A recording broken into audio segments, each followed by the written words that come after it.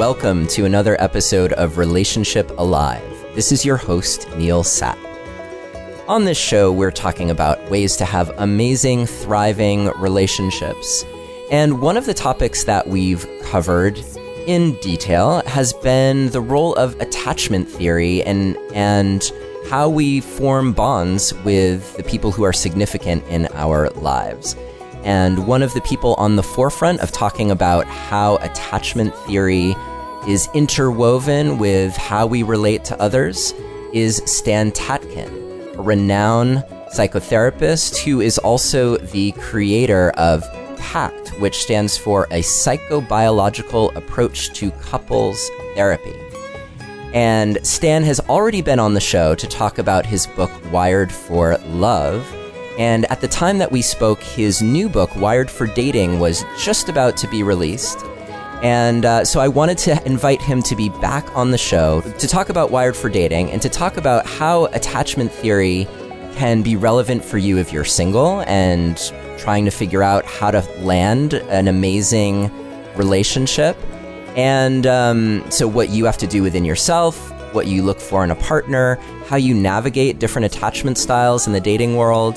And then I think we're also going to follow up a little bit on our earlier conversation to give you a little bit more insight into how Stan's work can be helpful for you in relationship if you're already in relationship. So Stan Tatkin, thank you so much for coming on Relationship Alive again. Hi, Neil. It's great to be with you again.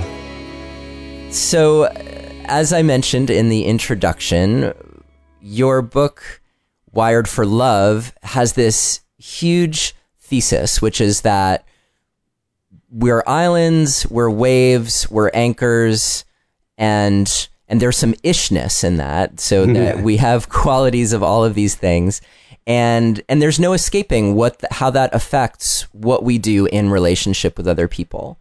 So maybe a good place to start would be simply so that people don't have to go back and listen to the entire first episode that we did together, although I definitely recommend that you do that because it was amazing, would be to just give a quick synopsis of the lay of the land, attachment. What is an anchor? What is an island? What is a wave? These are terms that you've coined to describe different relational and attachment styles. So maybe we start there and then we'll see where we go from there. Okay, well, the terms I coined, but the terms are redos or renaming of real research terms in the attachment world. So we've made them friendlier and easier to say and easier to roll off the tongue, and so that's different. But this is, I don't want people to think that I've made this stuff up. This already exists, and also I want people to understand that when we're looking at people, we're not simply looking at these attachment categories, which has to do with a person's ongoing feeling of safety and security with a primary other person. We're looking at the nervous system, how it interacts with other nervous systems. We're looking at the brain and how it is developing and how it has developed, and how it's operating in the social emotional world. So we're looking at the complexity of this person, this human animal, and how it interacts with other human animals. So everyone has a tendency to categorize things. So the mind needs it, and we all hate categorization because people misuse it and pigeonhole themselves and others with it. But it's an unfortunate thing that we're saddled with as human beings. We have to categorize things. So here we have island, anchor, wave. All it refers to is how I feel, and my body and my bones and my memory, how I feel about depending on you, and how I move towards you, and how I move away from you, and how long I can stay in contact with you before having to break away. It refers to what I fear or don't fear about dependency or interdependency.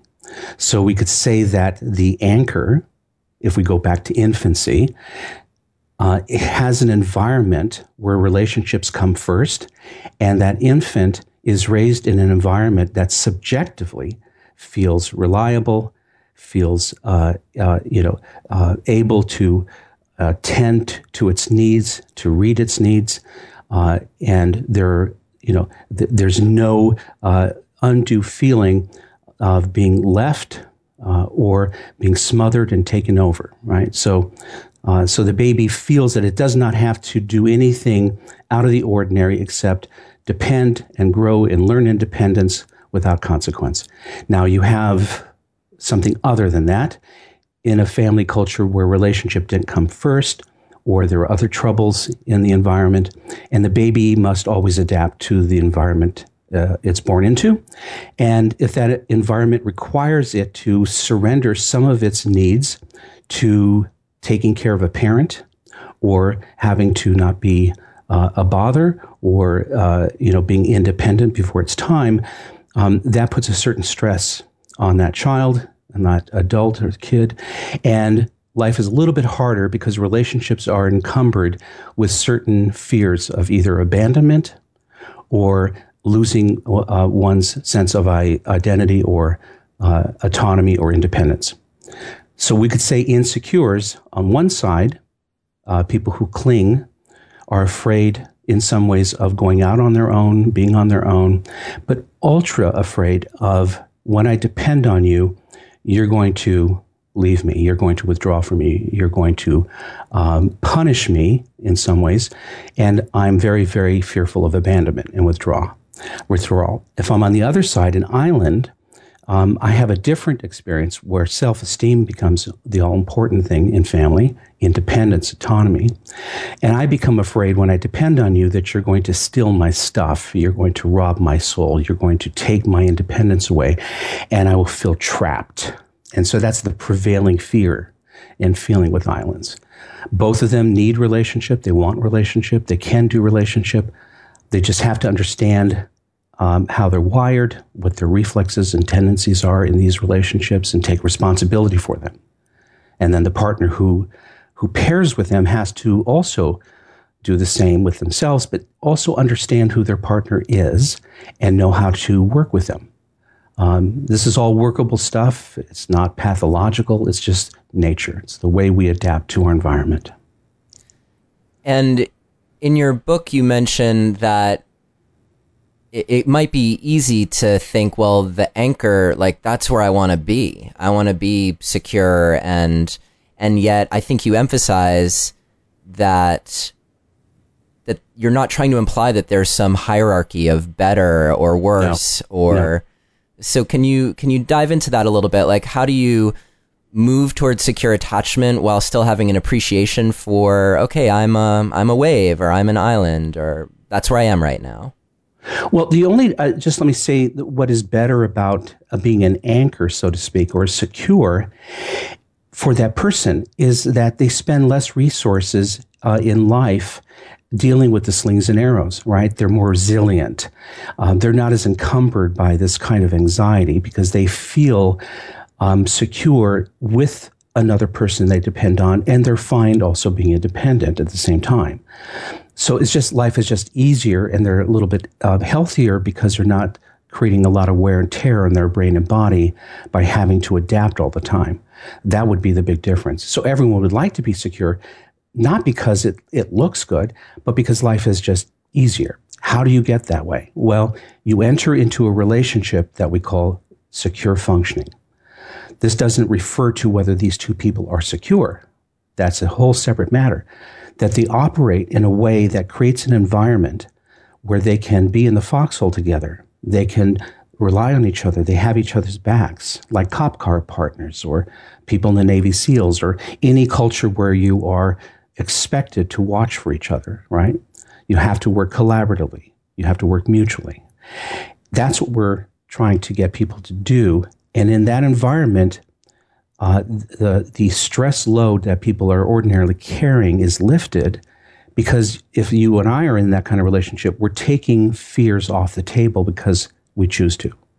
So, for instance, in our secure functioning relationship, we never threaten the relationship ever, because we know what that does to the body and to the mind, and how symptomatic we become if we are afraid that the relationship won't exist tomorrow. So we know the consequences and we say, let's not do that. Let's not also behave in any way that's threatening to each other as much as we can. So we're really careful. We pay attention to each other. We're present with each other. We don't throw each other under the bus ever, right? We protect each other in public and private. We tell each other everything because we don't want to work so hard by having to hide or keep secrets, right? We're talking about a very practical biological pairing where two people, two different brains come together and come up with their 10 commandments. Thou shalt not. This is what we do. This is what we don't do. And all of this is organized around making life easier because two people, if they work well together, are better than one. And that reduces the load. And when we have that environment, development moves forward and we start to become more secure. That's because of the environment we created. Right. So what I hear you saying is that through knowing yourself and understanding your partner and creating a secure environment that takes into account who you are, then that takes the stress of an insecure environment off the table and sets you up to grow and flourish and become more resilient and take on more than you might have had you been always embroiled in threats of safety to your relationship. Right, because you've created an agreement that you're going to fully resource each other. That's what should have happened in childhood, but not all of us are that lucky. And as like I said, this is maybe I didn't say, attachment's very fluid. We're hurt by people, we're healed by people. So the only way out of insecurity is through a relationship. Can't do it through a book or a workshop. You have to do it with another person. So that's a good thing. But we have to come to agreements that serve a personal good and a mutual good. Good for me, good for you. This is what we do. This is what we don't do. And in case your audience thinks that this is a unicorn, we have street people who are homeless, who are mentally ill. They're doing it. I have people in my practice with Asperger's. They're doing it. People who have brain injury and trauma and in even some cases, psychosis. They're doing it. If they can do it, then anybody can. But the culture has to expect this. Wow, there are so many directions that we could go right now. And because you've really provoked my curiosity around why there's so much resistance to doing it that way. But before we go there, and because I think we'll end up back here, I did want to ensure that we were talking about, at least for some portion of this conversation, about Wired for Dating and how attachment plays into those initial stages where you're just feeling things out with another person and you're not sure if they're right for you, and how would you even know? And so maybe let's, now that we've done the overview, and for you listening at home or in the car, wherever you are, I just wanted to let you know that the first episode with Stan was episode 19. So if you're looking for that, go for episode 19. I think the link was neilsattin.com/wired. I'm pretty sure that's what it was. I'm just going by memory here. So if I'm wrong, sorry about that. So now we're looking, there are two big questions that come up for me. One is, what do you think are important steps to take, let's say, while you're dating or before you're dating, like things that you do for yourself before we go into the relational aspect of what happens when you're on a date with someone and how you assess the potential. Sure. Yeah. Well, I've been about prevention for many years, and the reason I did the dating book is not because the world needs yet another dating book, but that with the literature that's out there matches the culture, which is pretty crazy in the sense that the culture is all over the place in terms of shoulds and shouldn'ts, and what is dating and what is the perfect relationship or the perfect person. And I see so many people, young and old, entering into a long-term relationship with old ideas or ideas that are floating around in the culture that are doomed to fail. And I wanted to alert people that if you're going to really do this thing, do it right and focus on the kind of relationship that you want with that other person who you don't know yet, right? But if you're picturing a person and not another partner who will engage with you in a project that you both can do and collaborate and trust each other, then you're going to have a problem, because it's not about so much the person, it's about what should this relationship be like, and then will that person that I'm meeting fit into that? Will they believe what I believe? That's how it should be approached. So preparation. I think not just your list of the perfect guy or girl, but what should this relationship be? What's the point of view? Why are you even doing this? Why should you get married at all? Why not hire somebody to do the things you want them to do? What makes you so special as a couple? And if people start to think this way, I think that is setting them up for something that's actually sustainable. So that's the whole idea of the book, is teaching people about the brain, about the human animal, about pair bonding. Attachment is just a little part of it. When you meet somebody, you're not focused on attachment, and nobody is really behaving in any ways that will tell you what their attachment actually is, to be sure, because that doesn't really come up until you start to depend on each other. In the beginning, we're all superstars. We're on drugs that nature's provided to make us be able to do things we won't be able to do when those drugs go away. Which is why a lot of people think there's a bait and switch involved, God, he was so loving in the beginning, and now he's like this dead fish. She was so understanding, and now she's so angry and she's nagging. All these things come up because when we start to depend on another person, everything changes, and we start to become deep family. That relationship is now changed. It's something completely different than all other relationships. But when we're dating, that doesn't come up as much, and so we're much more easily misled. So what do we do about that? First, understand that initial part of the relationship is infatuation. A lot of our perceptions are distorted because of the drugs we're on, that nature's put us on. And that's nature's way of saying, go for it and remember this person and get anxious over this person and all this other stuff that allows you to go to the next stage.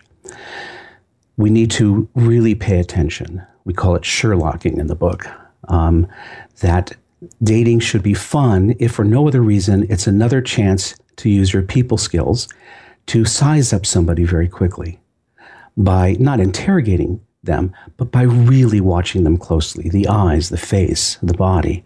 And in order to do that, you can't focus on yourself so much, right? We get nervous. We think about how we look and whether we're doing okay.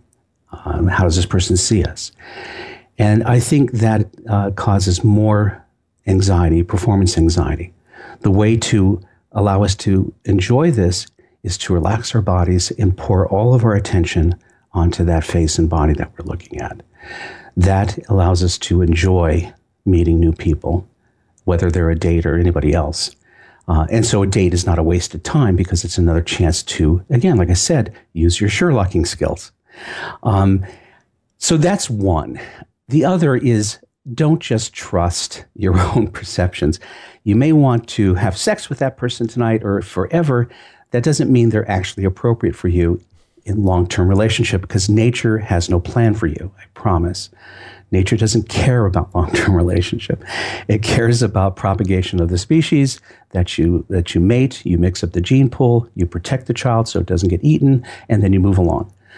That's the way nature is set up. We have a human idea because we've lived longer, we need society, and need to operate in a certain way. It's a human construct, this idea of long-term relationship. Great. But we have to make up the conditions. Nature doesn't do that for us. And that's where our social network comes in. We bring our person around to our peeps and like other animals, let them sniff them out and sniff us together and give us feedback in terms of, do we look good together? Do I seem myself? Do you like the me that's with this person? Do you like this person? And that you do this with people of all ages and gender, so you get a proper read. That's the way I think it should be done to protect yourself. And in the book, you mentioned that you think a year is a good length of time for this process to go on with someone. And I'm assuming that it's a year when things seem reasonably good from the start. Like, you're not saying a year if someone is obviously the wrong choice from you at the very beginning, you know, when you wake up the next morning or whatever, and you look at them, what am I doing? But I'm wondering, how do you suggest people navigate the year long and starting to create the couple bubble, as you call it, which is that secure container for the relationship, but also in a context of, we're still just trying to figure this out if we're really good for each other or not. So in that context, it may not be that secure necessarily. So how do you suggest people navigate that? Well, the year is there not because there's hard data on it, but it seems to be that it takes about a year for people to acclimate to anything that's novel and new, whether it's going away to college or a new job, a new position, whatever. But it also seems true in pair bonding, that it takes about a year to really start to get to know someone and to shed the projections. In other words, the mind always fills in what it doesn't see or experience with memory. And that's a problem because I picked you by memory because you're familiar in some way to me, you're recognizable some way. But it's an illusion because I still don't really know you. I am filling in blanks as I get to know you, which is why some people start to get turned off, or maybe more turned on in that time as they sort of, the brain is exchanging imagination for reality, which is still affected by memory, by the way. And so that people are a little more sober by the end of a year in that sense. If they're a long distance relationship and they only get together like once a month, that's not going to work. So it's not just a year, but that there's time spent with that other person. And like I said, vetting, maybe living together, maybe traveling. Traveling sometimes is a great way to know whether you're going to do stuff. Although it's not the only thing, because some people get along great when they travel and they suck at home. So it's not the only indicator. But I think this business of people going head on without using their relationships, their friends, their social network, and doing it because they just don't want to hear it, are making a mistake in doing so. That if you're going to do a long-term relationship, then the adult thing to do is to really, is to really audition your partner. But the auditioning should stop by about a year too.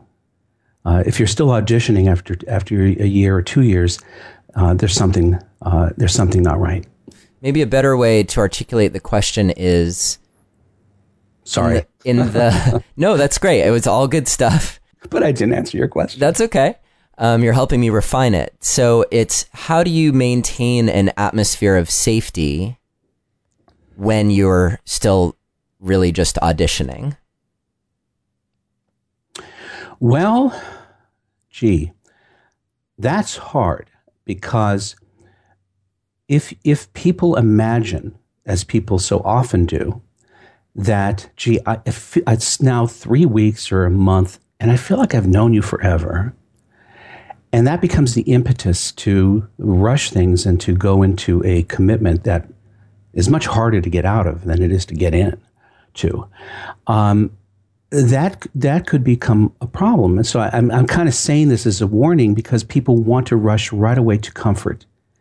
It is certainly uncomfortable to learn somebody who is a stranger by definition, and is becoming less of a stranger. There's an anxiety to that. I don't know if there's a way around it other than bending reality, and bending reality causes people trouble because the chickens eventually come home to roost.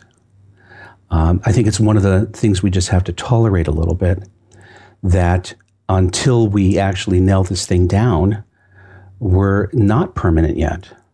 So that when we do decide to do this, we jump in full feet, fully into this, no more ambivalence, no more kicking the tires. We take the person as they are and put all our money on them. Yeah, one thing that occurs to me is that I think a lot of people, they may be dating and trying, sort of auditioning several people, and then they find one person that feels like the rightest of them all, and they make a decision to be exclusive. And I'm curious to know if you have anything to say about that transition as well, like how to know among many. But then it's like, I think a lot of people, particularly probably because they're fueled by honeymoon chemicals, like all those initial stage body drugs that are coursing through our veins. And other forces too, by the way, biological clocks, pressure from outsiders, all sorts of forces. Absolutely, like the grids of society about relationship and what you do next and all of that, that they're just in it. And it makes me think that there's this meta process that I would hope people go through, which is really paying attention to the mechanics of their relating, let's say over the course of that year. They're still in their own personal growth. They're still in real clear dialogue about how the relationship is going, but in a positive way. Yes. So that it seems like if people have all the ingredients, that at the end of a year, they're going to be in good shape for longevity, if that's what they choose. Or, my hope for people that are not in that place is that they would have a very mutual sense of like, wow, like we've been really paying attention to our relationship and it's clearly not quite right for us. Like, so that at the end of a year, no one is really surprised by that conclusion, if that should be the conclusion. Yeah, this is where it gets really interesting, I think. Also, I want your audience to know that I don't have a dog in that race. It doesn't matter to me. I wouldn't have any judgment on anybody who got together and got married in the first week. I just know whatever they're going to have to do, they're going to have to do in the context of marriage anyway. It's just a little harder. But people, and the whole answer to this question of when will they become exclusive, that's the very nature of a two-person system. They decide that. They naturally move into that. And if they're not on the same page with that, or if it's a deal breaker because one doesn't want to be exclusive, then it ends naturally. So there's no how-to in terms of how two people should do business, except are they good at managing distress? Are they quick about it? That's a big issue here. Eventually, you and I are going to get into a fight. We're going to have conflict. We're going to have our first big blow up. No, we won't. Everybody does. Because there is no such thing as a relationship without conflict. Right. In fact, if you are a conflict avoidant person, you're going to cause trouble because in your avoidance of conflict, that's going to actually start a problem with your partner. So being in a relationship is conflict, and it doesn't mean that it's not still safe and secure, right? So how do we manage distress? Are we good at it? Co-managing it? Are we good at attenuating and foreshortening negative feelings? And here on the other hand, are we good at amplifying positive, exciting love? Do we know how to generate excitement together? Do we know how to create quiet love together? Just the quiet, alert state where we don't have to do anything. These, on a psychobiological level, are really key to longevity in a relationship, because those who are not good at doing these things will run into trouble later. So this is something to monitor as well. But, the part of the problem, if you don't have an idea of what the relationship has to be, then you're going to fall in love. You're going to be attached to this person, like everybody does. That's normal. And you may find it hard that even though you think you're not right for each other in a big way, you may go ahead anyway because now you don't want to lose this person. And this is where we worry a little bit that there's a deal breaker between you and me. And as we see that we have opposite feelings about something very important that are unresolvable, I will never want children. You want to have children. That's very important to you. This is a deal breaker. It's not uncommon for people to look over the precipice and look at the death of their relationship, pause, and then look up and go, let's buy a house. Because breaking up is really hard to do. Relationships are very sticky. And this is where, as a couple therapist, I see a lot of people in my practice where they kick the can down the road, or they ignored or deferred a deal breaker or two, and then it becomes a big ticket item down the road. Yeah. And we've talked on the show about how that breaking up, a rupture of attachment, is one of the most severe stresses that you can put your nervous system through. Yep. But that one is short.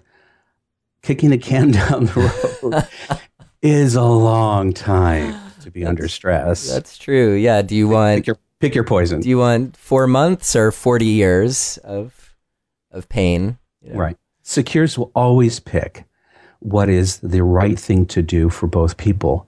Where we love each other, I adore you, I don't want to lose you, but this can't work.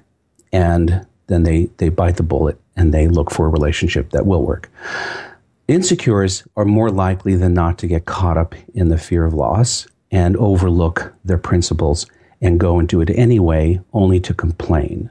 And then they become threatening to their partner and because they're unhappy. So here we get into other choice points that are different for secures and insecures. Yeah.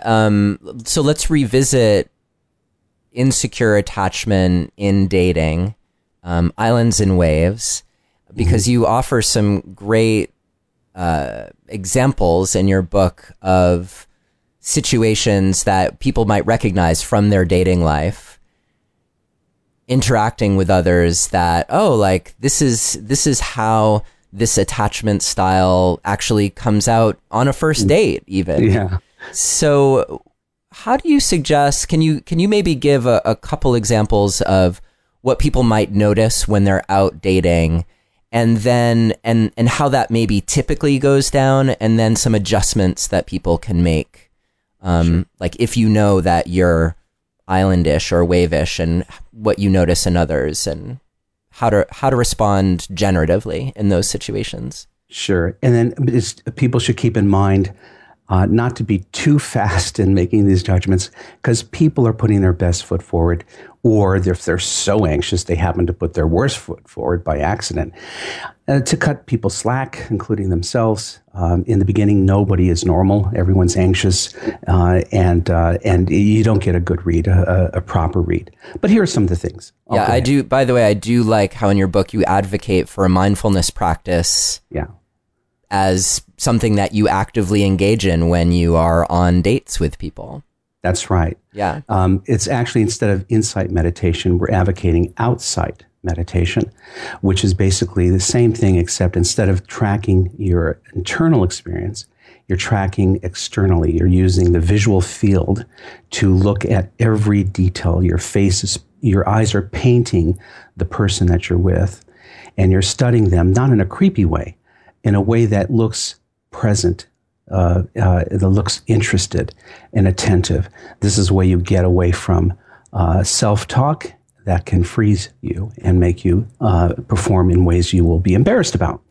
But that's that. So what are some of the features, I think is what you're asking? Yeah. In terms of when you meet somebody? One of the general features of insecures, whether it's on the clinging side or the distancing side, is a lack of collaboration. So if you're with someone who doesn't seem to be collaborating with you, they're looking around, they're not paying attention, they're They're not giving a give and take in conversation and interest and focus. And they're not what we call coherent in their narrative. In other words, if I'm talking to you, part of collaboration is I'm talking to you so you can understand me. And I'm very responsible for that. And I am careful not to say too much, too little, things that are not relevant, things that are off topic, introduce things that you know nothing about. In other words, I make it easy for you.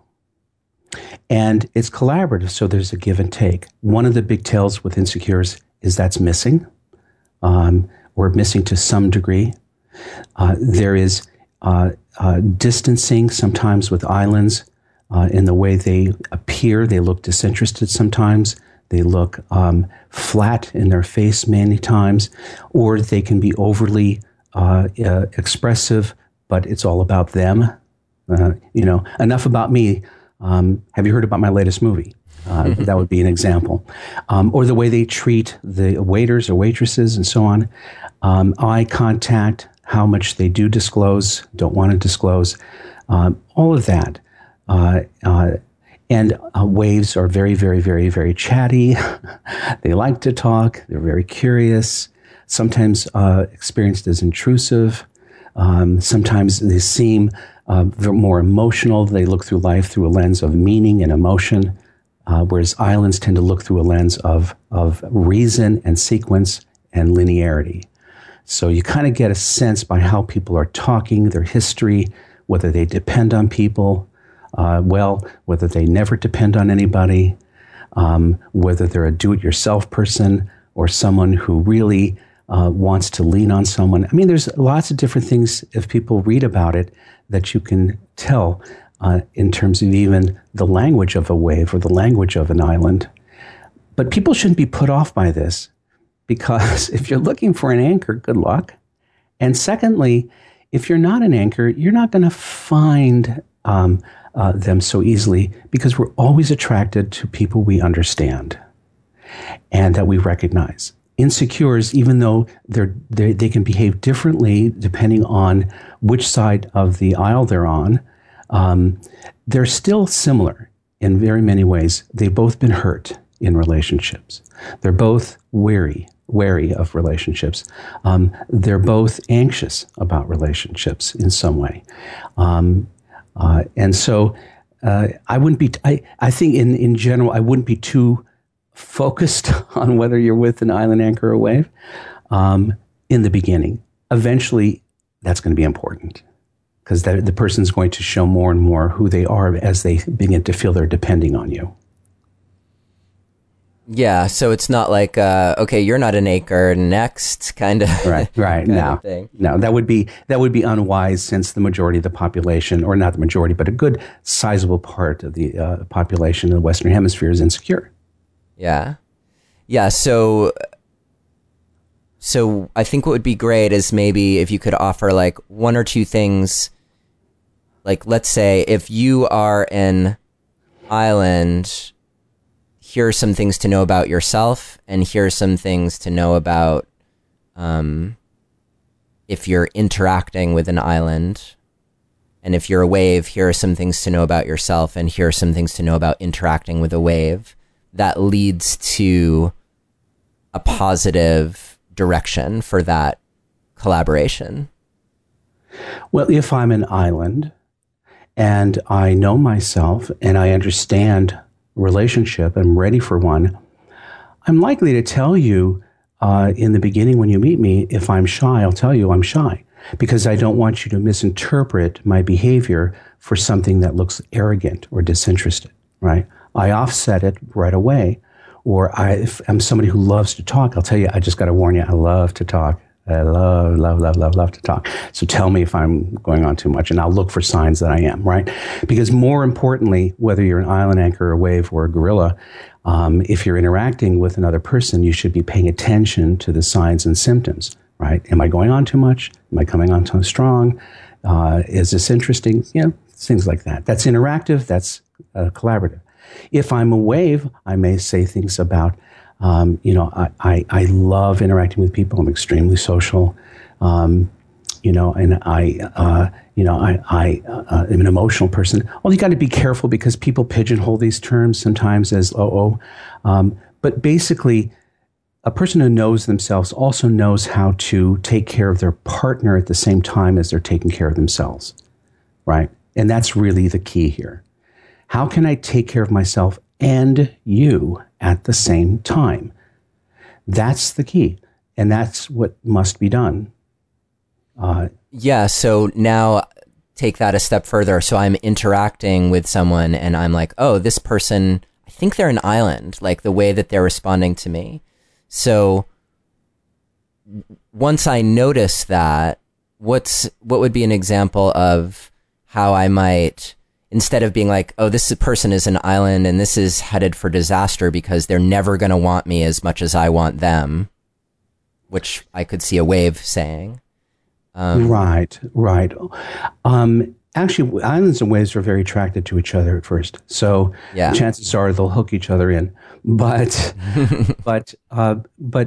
know that that's somebody who is an island, which you gather not just by how they talk, but how they're dealing with you, and also their history. What they're like in their history, how they see the world. Know that person wouldn't be there if they weren't interested in a relationship. But you have to know who you're dealing with. You may be a dog, but you're with a cat. And you can't act like a dog with a cat, or you can't expect the cat to be like you. As long as you don't expect that, you're in line for actually getting along with this person. These people are afraid of exposure. They're given to feeling shame easily. They're a little more protective and secretive, and they're a little bit more back. Although they may actually appear completely different, because a lot of the stuff is overridden in the beginning.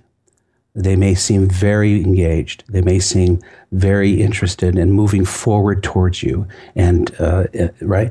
But keep in mind that if you know you have an island, that's going to change soon. Islands will move forward. They engage until that person feels permanent, and now they go backward. Now they are afraid, and they lose their agency, and they look disinterested, but they're actually afraid. So knowing this goes a long way.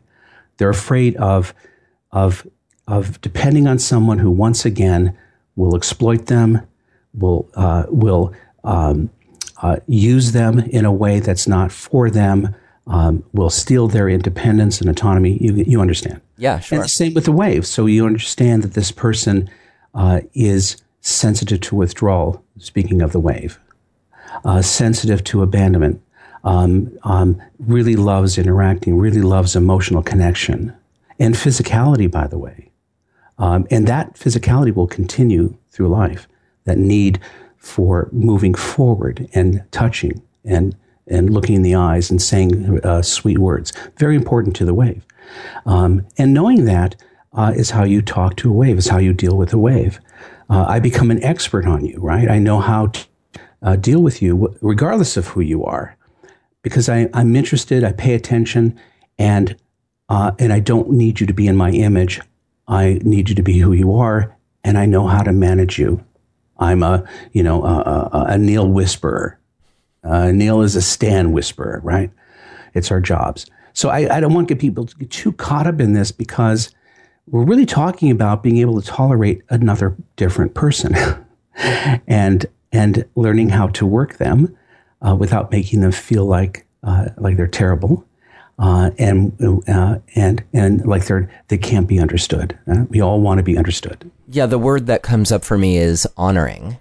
Yes, differences. Yeah, that it's a real honoring and allowing of who this person is. Right. With that secure underpinning of we're in this together.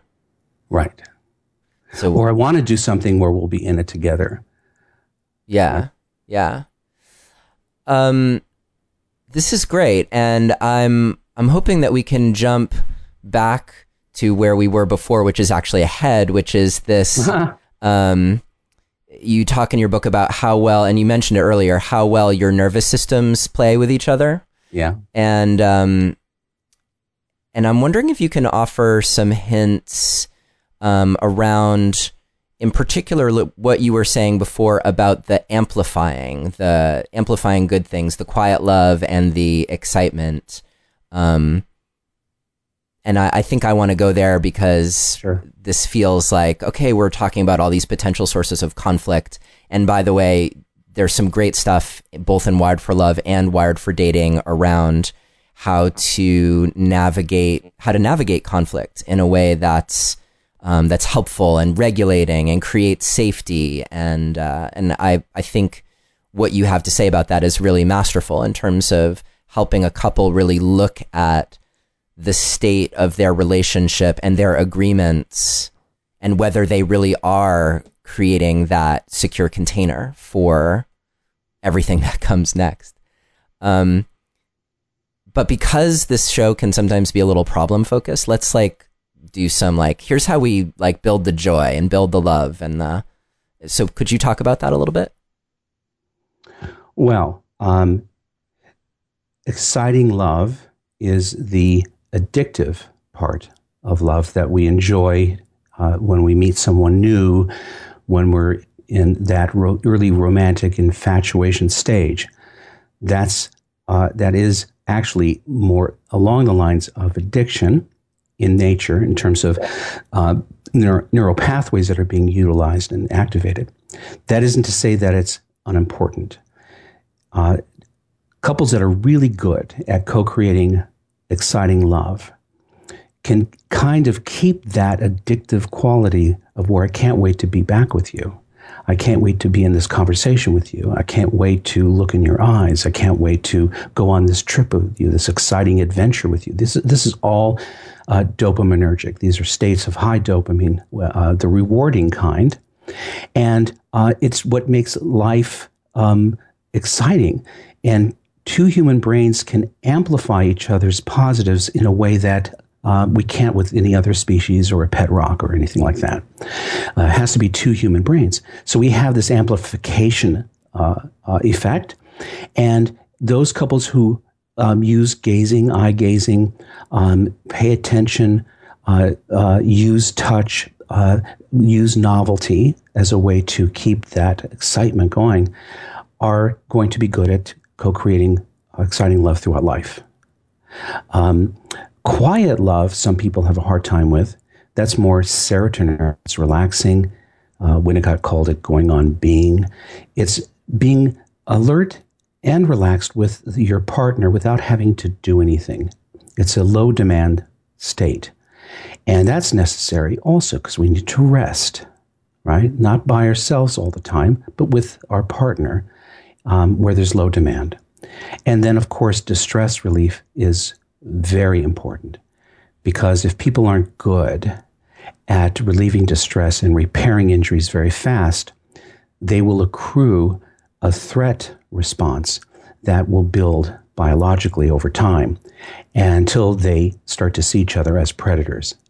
That's the natural thing that people will do. This is not a fault of any person per se. This is what people will do if they don't understand that injuries, distress has to be taken care of post-haste, has to be reconciled, made right. Otherwise, it goes into long-term memory, and it starts to set up a biological system that's very akin to having yourself feeling in danger, right? We can do this with anybody. It has nothing to do with our love. It has to do with our brain's faculty for keeping us alive. Yeah. So what do you think, or what have you found to work really well in converting you out of that state of this person is actually out to get me or do me harm, when that's really maybe just an accumulation of insufficient repair, to shift them back to a state of possibility where they could entertain healing and recovery with their partner? Well, first we have to see this as a basic function of the human brain, that our brains have what's called a negativity bias. And part of that negativity bias, which means basically all things being equal, we go negative. If I'm alone too much, my brain goes negative, and I can torture myself with obsessions, with dark thoughts, with dark feelings, and so on.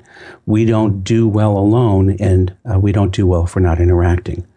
But in the absence of anything positive, we're going to assume that our partner is negative. The other thing is that we automate everything. And as soon as we get to know each other, our brains begin to automate each other like we do when we learn to drive a car or ride a bike.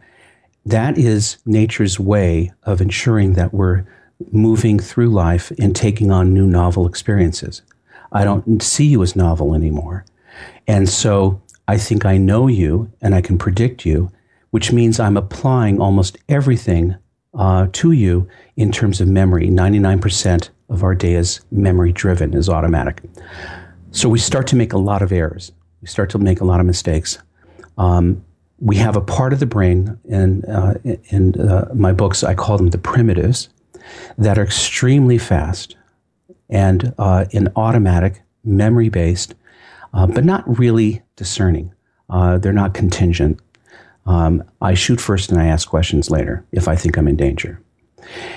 And this is the part we have to watch out for, how easy it is to misinterpret a face, a voice, a movement, a word or a phrase, and that we tend to jump very quickly before thinking. If people understand that human communication, even on a great day, is terrible, that we're not good communicators, that we're mostly misunderstanding each other much of the time, that we have a brain that makes things up constantly, fills in blanks constantly, that all memory is filled with non-memory elements. It's made up of preservatives, junk, made up shit. The reason I'm saying that is because many of us live and die by our belief that our memory is fact, and we'll fight to the death. Oh no, it didn't go that way at all. That wasn't what I said. That's not what you look like, okay? And people will get into the weeds with this as if either of them have a hold on what was actually remembered. They both don't. So memory is deeply flawed. Communication is deeply flawed. And here's another thing. Our perceptions are like a funhouse mirror. They change according to my state. The way I see your face, the way I interpret your touch or your movements. This is so strongly that if I'm in a very bad state, the way you look, the way you smell, the way you taste, the way you feel and touch can be altered dramatically, and I'll think it's you. But it's not. My mind is constantly playing tricks on me, and if we lose the hubris that we think our communication is really great, or that we really understand what the other person is saying, or that our memory is accurate, or our perceptions are actually countable, you can actually depend on them, then we are going to be in trouble because I'm not checking with you, right? As I would if I just met you, right? If you were a stranger, I wouldn't be so careless. But we get careless when we automate each other, and we stop checking or rechecking. Did you mean that? Wait. Are you upset with me? Yes. Why? Because what your face did. Oh, I'm sorry. I have no idea what my face did. What did it look like? Okay. So there's a back and forth, checking and rechecking without digging in and believing that, everything our brain tells us. That is a very, very important thing for people to learn about on their way towards learning how to fight, learning how to do anything. The brain loves shortcuts. It has to do shortcuts to conserve energy. Shortcuts are great when it comes to work, when it comes to play, when it comes to almost everything, except relationships. If we allow our brain to take shortcuts, which it will do automatically, we're going to get into trouble because we are misreading things. We're not on the same page. We're misunderstanding things, and this is going to grow into a threat issue. So, face to face, eye to eye, check, recheck, slow it down, pay attention to your partner. It's not about the words. It's about how you do business and how quickly the two of you can metabolize experience without going to war, without pointing fingers, without making each other the problem. Because remember, the couple is supposed to be in the foxhole together. The war is outside, not inside the foxhole. So it's incumbent upon us to get along and to make sure we understand each other when it's important. Most of the time, we don't care when we're feeling good. We're just approximating each other. But when we start to feel bad, we care very much. And right, yeah, and then the trick becomes that people are responding from that sense of threat, right. And they're already in fight or flight, and right. they're not thinking collaboratively anymore. And no. I love what you were suggesting about checking in. Like, I could hear people, like the question that you offered, like, are you upset with me right now? Yeah. Or, is my safety being truly threatened right now? I'm just thinking of other questions that when someone feels themselves like going to that place, it almost feels like they would need a repertoire of questions to ask that aren't going to come naturally to them in those moments, but the kind of thing that you would say to your partner to help you get off of the automation pathway. Right. So let's say I'm talking to you and I see your face goes south, right? You're unhappy about something. The first thing I should say or do before I go on with anything, what just happened? Are you okay? And if I know you very well myself, then I might say, am I doing that thing again? Are you feeling attacked? I have to know you, right? And so it is, if you go down, I go down. If I don't pay attention to you and I run over what I see and don't attend to it, I lose. You lose too, but I lose. This is the idea of we take care of ourselves and our partner simultaneously. They're not separable. I take care of you and me. That's how I get what I want. That's how I get understood. If I just take a stance where my feelings, my idea is all important and I am not even thinking about you at all, that creates an adversarial a situation because you are forced to then take care of yourself. It should not be that way. That's how we get to war and out of love. So it's really paying attention. There's no repertoire. This is simply, oh, something happened. But if I have a memory where your face looks upset, that reminds me of feeling attacked or judged or criticized, then I will skip that part and I will just attack you because your face is dangerous to me. I didn't inquire. I didn't do any inquiry. It's not a two-person system. It's a one-person system. Do you see what I'm saying? Absolutely. So really wanting people to just pay attention, be present, go step by step, counter the tendency to automate by being aware, by staying in the present moment. And that really is best done in close proximity and straight on with the eyes. Right, because those are physiological conditions that help you access the part of your brain that is social and can pick up nuances, and that's right. Yes, but also if I'm not looking at you, I can't see your changing face, and I can't adjust myself. If I look away, then it's like I'm looking, and then I look up, and then you've moved, and but I didn't track you to see how you got there. For instance, you could look angry, and as I'm fighting with you, I'm looking down. I'm looking to an internal picture of you, which is static, and I'm still acting as if you're angry, but your face started looking sad, and I missed it. So I didn't shift. Perfect example. Yeah. Yeah, I didn't shift because I wasn't paying attention to the moment-by-moment shifts and changes going on between us.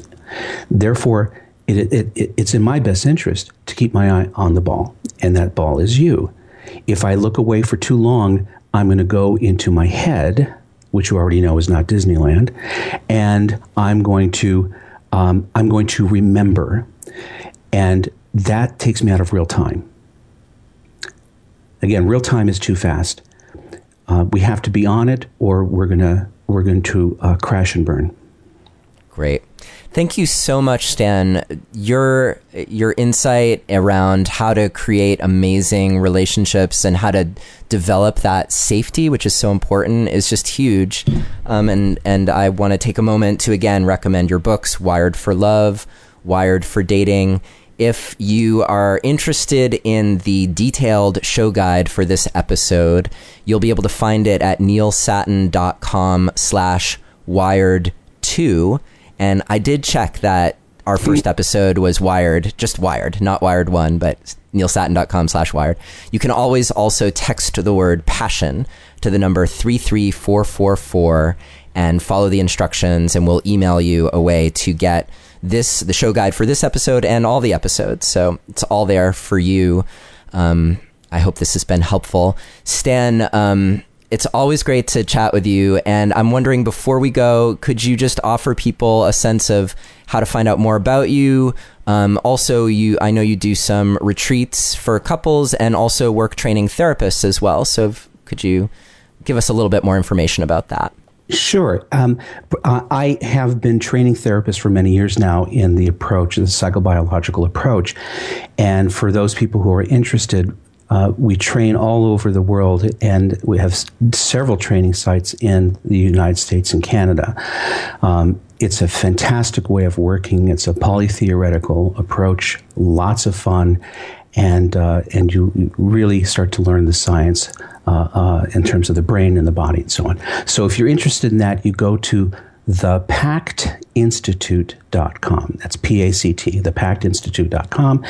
And when you're there, if you want to go to my site, stantatkin.com, there are links both directions where people can get information about the couples retreats. We have one coming up at Shambhala, but I think it's sold out.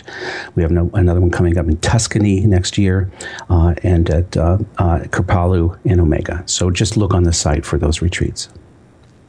Great. And Stan and I spoke a little bit before this conversation about PACT, and we didn't go into it in terms of what PACT actually is in this conversation, but I just want to say for the therapists who are listening, it's really exciting work from my perspective, because it's really doing a lot of synthesis of psychology, science, inner work, outer work, relational work, and it's all blended in a very comprehensive framework that Stan has spent a lot of time and a lot of research validating. So, right. So I think it's a great system, and I'm excited to find out more about it myself. So thank you so much for coming on the show, Stan. It's great to have you. I hope to chat again sometime in the near future. As always, Neil, it's great. I enjoy it. Thank you for listening to another episode of Relationship Alive. If you like what you've heard and want to make it easier for other people to find out about us, please take a moment to subscribe to our podcast and to rate and review us on iTunes. If you have questions or comments or want to continue the conversation, you can always join our Relationship Alive community Facebook group. And for more information about today's episode, visit us online at neilsattin.com/podcast. Or you can always text the word passion, Passion, to the number 33444 for more information. Finally, do you have a burning question that you're hoping we can have answered here on Relationship Alive, either for a future or past guest? Let me know and I'll see what I can do. Take care and see you next time.